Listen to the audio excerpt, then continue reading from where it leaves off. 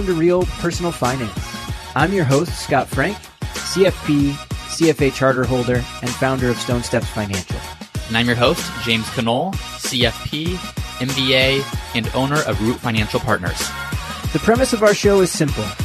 Money can be confusing, but it doesn't have to be. Our goal is to answer real personal financial questions that we hear from our clients and our listeners. Each episode, we answer one personal financial question in a clear and understandable way. Because money is a tool, and when you understand the language of money, you can make better decisions to improve your financial life. Hey, James. Hey, Scott. How's it going today? It's going well. How are you doing? I'm good. Here we are, another week of Real Personal Finance. Ready to talk more personal finance. What are we talking and we have about a listener. today?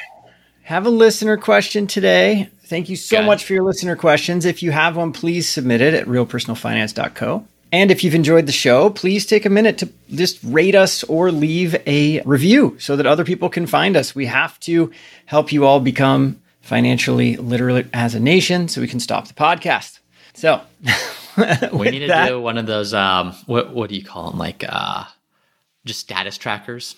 Status tracker for the nation. People see how far we are. Yeah. I think we have a ways to go. Long time before we cross the chasm. All right. But today we do have a listener question. Thank you, Chris, for submitting it.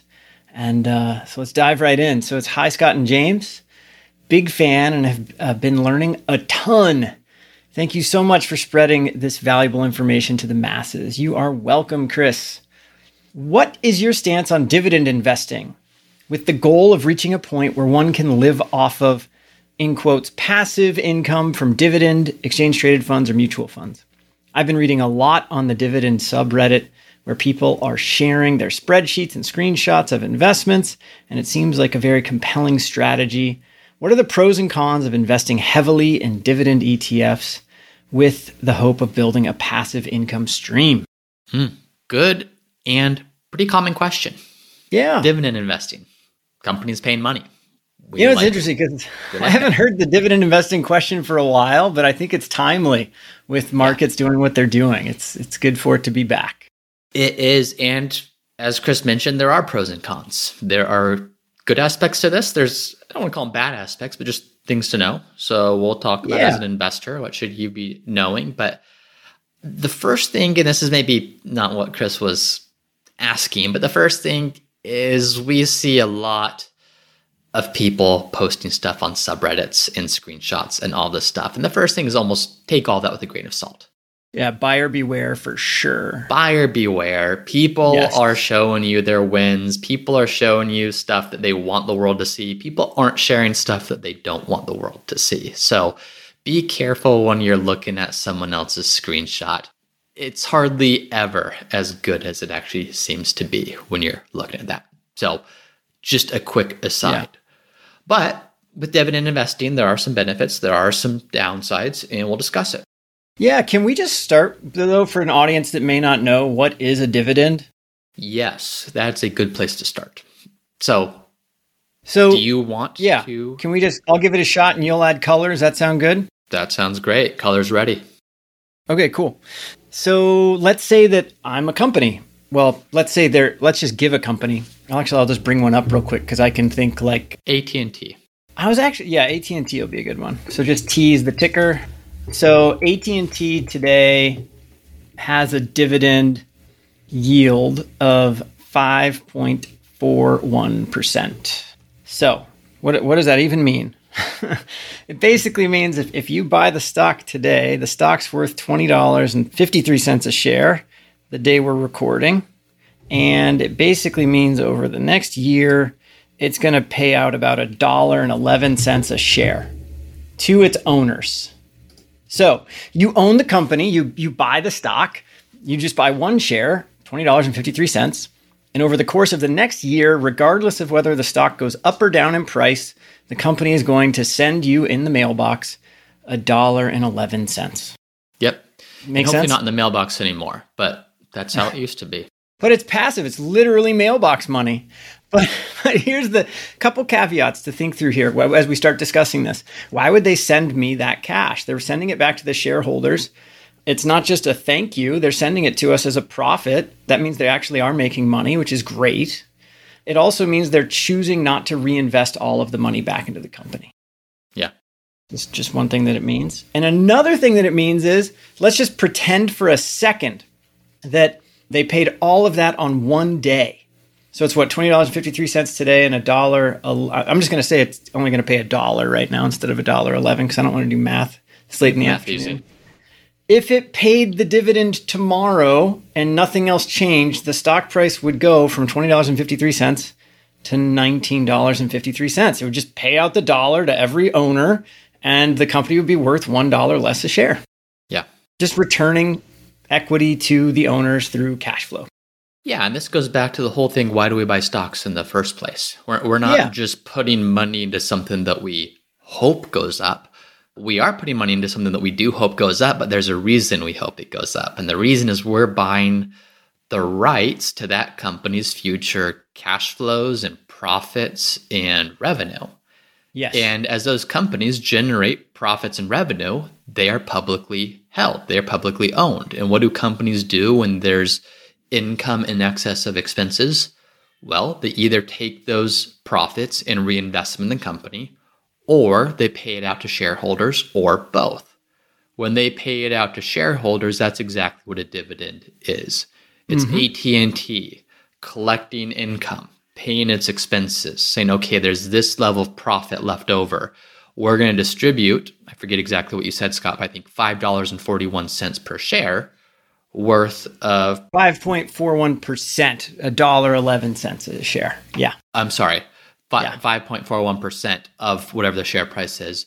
Yep. To shareholders. So that is why we buy companies, or why we buy stocks, is because they do have profits, and dividends is one of the main ways that companies compensate their shareholders.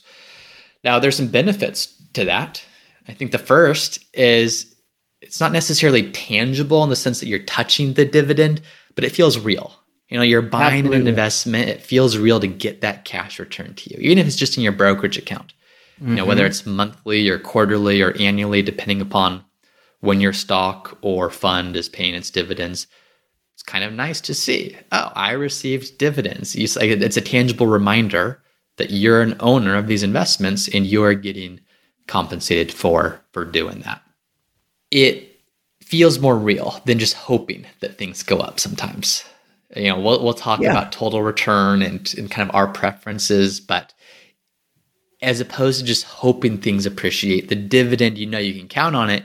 Even if the stock price is fluctuating a little bit, it's nice to know that, okay, there's something I can count on here in the form of a cash dividend. Oh, it's totally psychological, but it works, right? Like we use AT&T for our provider of our cell phone company, right? My iPhone right here. If I buy AT&T stock, I can get my dividend payment back, which can help me pay my cell phone bill. Yeah, there we go. It wins. Yeah. I don't have to worry about does the stock price go up or down in their battle between T-Mobile and Verizon. Yeah. Right? They're just going to send me that dividend check. At least that's my thought process on it. Yeah. Right? Of course, companies can choose to change their dividend policy. Companies can choose to change their dividend policy, and they do at times. Now, as a whole, the good news is dividends tend to go up. Yes. And if we look at that, you know, if we go back to 1960, the dividend on the S&P 500, so the 500 companies or so in the S&P 500, it was $1.98. In 2020, that dividend had increased to $56.70.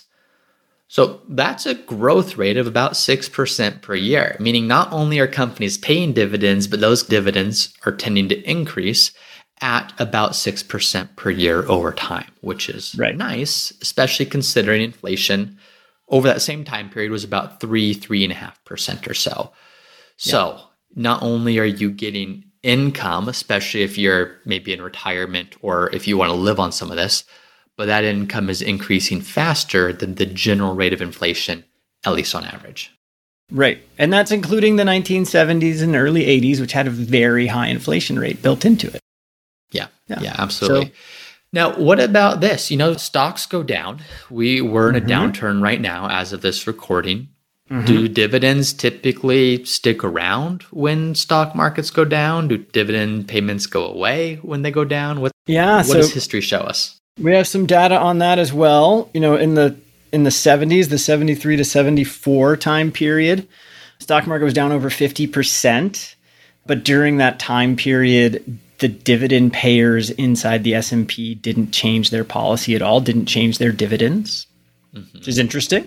Yeah, which is nice. Yep. So you still got your paycheck from the dividend payer, even though your value of your stocks went down. The 2000 to 2002, we saw a 50% drop in the S&P 500. Dividends in the S&P declined by 2% during that period of time. A little bit of a haircut. So didn't really change much. Yeah. And then October 2007 to March 2009, so that's, obviously during the financial crisis, we saw dividends decrease by 23%, but the S&P fell by 57%. So there seems to be some resiliency there. Yeah, there's some stickiness, which if you're counting on dividend income to live on, you want to know that dividend is going to be fairly consistent. It's not going to do you much good if that dividend drops 40%, if the market drops 40%. You want something that, at least as much as possible, is going to be pretty consistent. So that's a major benefit. There are benefits to dividend investing. There's also some downsides. So one of the downsides is maybe just opportunity cost. And going back to our example earlier, why do we buy a company? Well, we buy a company or we invest in stocks because that stock is going to generate profits. Mm-hmm. One of the way that company distributes profits is through dividends. The other way is through reinvesting in itself, whether through buybacks or just reinvesting in future growth opportunities. And if you think about it, let's say you're a company and you have profits at the end of the year. If you have a board of directors, they're going to say, okay, let's look at these profits. Do we see really attractive growth opportunities to increase the value of our shareholders' capital even more? If so, let's reinvest the money there. Or do we not necessarily see so much of that? And if not, maybe the best thing we should do is just give cash to the shareholders in the form of a dividend. So yes, dividends are nice, but typically some of the highest growth companies that have the best growth prospects, they're not paying dividends. Look at Amazon, for example. Maybe the most successful company ever since its IPO. It's not going to pay a dividend. It's saying there's way too many growth opportunities for us to increase the value of our shareholders' money by reinvesting in ourselves and expanding what we're doing and just increasing the stock value of shareholder stock. Way more impactful than paying a little bit of a dividend. Facebook, Google, a lot of these types of companies, they haven't paid dividends, and that's the reason. So the majority of the companies in the S&P 500, about 85% of them, they do pay dividends of some sort, some much higher dividends than others, but many of them don't, and it's because there's other opportunities. And the other side of this is, it's not uncommon to see people come in and they say, oh my gosh, look at my dividend portfolio. These companies are paying dividends of 15%. Say, okay, well, if they're paying dividends of 15%, sometimes that's because the dividend's really high. Sometimes that's because they're paying a dividend, but the price of that stock has dropped significantly. And it could be a sign of turmoil, or it could be a sign of a distressed company when they're paying dividends that high as well. So it's not as simple as just saying higher dividends equals better companies. It could be the opposite in some cases. Agreed. And even when you get underneath the company level and you start looking at different types of, I'm just going to say investment vehicles, you might want to be careful because sometimes you'll see, you'll go start chasing yield is one way to think of it. So you'll go look at that, you'll say, I want to buy back, I want to have a dividend payout of 8% all the time. Well, that's really hard to come by, right? Yeah. So if someone's posing that they're giving that to you, they're probably building in what's called a return of capital in addition to a profit stream. So they're just giving you your own cash back on top of paying something else. Just be really, really careful with really high yield dividend payers. Yeah, exactly. Not to mention too, when you're looking at dividend payers, some of the stats we were just looking at were just the S&P 500, which is tracking larger companies. Well, historically, smaller companies have outperformed large companies by a couple percent per year over long periods of time. More smaller companies or a lesser number of smaller companies pay dividends even than those in the S&P 500 simply because they're smaller companies. They're trying to reinvest. They're trying to get bigger. Right. So if you're just focusing on dividend payers, not only are you missing out on some of the Amazons and Microsofts or the Facebooks, you're also maybe missing out on some of the smaller companies that have historically provided better long-term returns. So it's not to say you shouldn't own dividend companies. In fact, if you didn't own any, you're really missing out on a huge part of the market. But if that's all you're owning, you're also missing a pretty important part of the market as well. Absolutely. Important to diversify. Important to diversify. And then what about just tax efficiency? What are the tax efficiency implications around dividend investing? Anything that you would add to that? Well, just that it's not. Now it is and it isn't, right? So a dividend, just so you guys, so for the listeners at home, if you have a qualified dividend, it does get a qualified capital gain tax rate of either that 15% or 20% that you're in for your long-term capital gains. So that's nice, but it still does make you pay a tax when the funds come, when they're paid, right? If they're in a taxable account, if they're in an investment account, like a retirement account, like an individual retirement account, or 401k, you don't have to pay the tax on dividends then. Yeah. But it's not as, the interesting thing is companies can actually do something else that James just briefly mentioned called a repurchase, or, they can go purchase their own shares back in the open market essentially. And it will do the same thing mathematically as a dividend payment, but it's more tax efficient. So it's not, I wouldn't say, they're not very tax efficient in taxable accounts, but what do you think? What do you have to add to that? I think you probably have some good color to add here. Let's say you have two investments, both worth $100. One pays a dividend. Yeah. And one does what you're referring, a buyback. And let's say one pays a $5 dividend, one does a buyback of kind of an equivalent proportional amount. Well, if it pays a $5 dividend, it could be an ordinary dividend or a qualified dividend or an unqualified. Regardless, there's some tax implication on this if it's in a brokerage account. So you end up with your, call it $100 plus the dividend minus the tax on that dividend. I don't know, $104, whatever it is. Versus if that company reinvests in itself and becomes more valuable or buys back its own shares, and in doing so, the value of the outstanding shares increases. Same impact, but that capital gain isn't actually taxable until you sell the investment. So it's splitting hairs a little bit, but it is important to note, especially if you're going to be doing stuff like asset location, which we've talked about in other episodes. If you have some investments that are more dividend focused or not as tax efficient, well, if you're owning them, like Scott said, in an IRA or Roth IRA or 401k, doesn't matter because you're not paying taxes on that anyways. But if you're doing it in a brokerage account, it does matter. And so can you own more of the tax efficient stuff, the stuff that's not throwing off dividends, the stuff that's maybe focused more on capital appreciation, that's going to tend to be more tax efficient if you can structure it that way. So different things to note on that, but that is important to know. So I think, going back to Chris's question, building a passive income stream, dividend investing, not only can it be an important part of that, but if you don't have any dividend stocks, you're canceling out a huge part of the market that you could be investing in.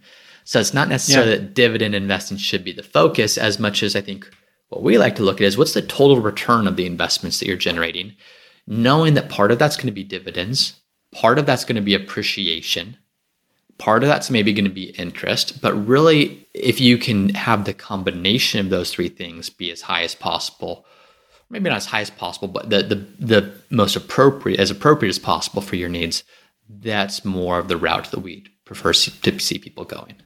Yeah, and just to piggyback on what James is saying, when he says total return just means, a lot of times dividend investors, and I remember my grandparents being focused on dividends, and dividends are great, right? And for value stocks like oil companies and telecom companies, and these are the places we see lots of dividend payers, more value stocks, more mature companies typically is kind of what we're describing here. You can get really solid cash flow streams from them, and that's great. But if we just focus on the dividend, it's missing the component of the stock appreciating over time. And stocks as a whole, if we invest in a globally diversified manner, do typically, as far as history tells us to this point, have always hit higher highs over time.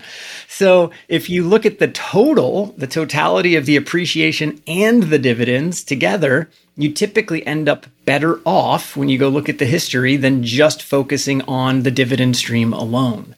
Yeah. So to James's point, investing globally where we're investing in growth stocks and in value stocks, dividend payers and non-dividend payers, investing internationally, investing in the US, investing in emerging markets, maybe investing in bonds so that we can have some interest and some stability in those downturns that we're worried about for having that passive income stream. That can create a really resilient income stream and might get you to your financial freedom number faster than simply focusing on having enough dividend payers to create the cash flow stream that we need.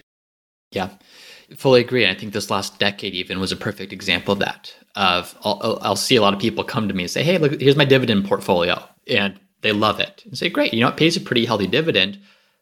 But the capital appreciation has been horrendous on these companies the past decade. And so the dividend that you were getting 10 years ago is still the same dividend pretty much that you're getting today. And in some cases is even offset by negative returns of some of these stocks. When people come in with a handful of 8 stocks, 10 stocks, and not even a full diversified dividend stream. Versus had you had this more total return type approach, invested in a more diversified way, which still has those dividend payers, but also has some of the growth investments, the starting dividend was lower, but the total return has been significantly higher over that time period by having that much more built out and much more robust portfolio. So right. And it might have ended up being more efficient because the percentage of growth happening in capital appreciation versus in dividends, if it's all taxable, probably made it more tax efficient. Exactly. So I think that's a good summary. And Chris, yes, it's great. We like dividends. We like dividend investing, but that's not kind of the be all end all to the strategy that we like to see when we're designing portfolios for clients. Anything else you'd add to this, Scott? No, just thank you so much for your questions and please keep them coming. Yeah, awesome. Well, that is it for this time, and we will see you all next time. Bye.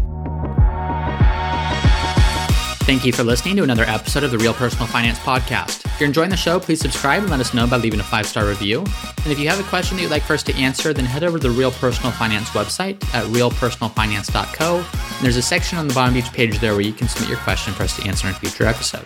Thanks again for listening, and we'll see you next time. This podcast is for informational and entertainment purposes only and should not be relied upon for a basis for investment decision. This podcast is not engaged in rendering legal, financial, or other professional services.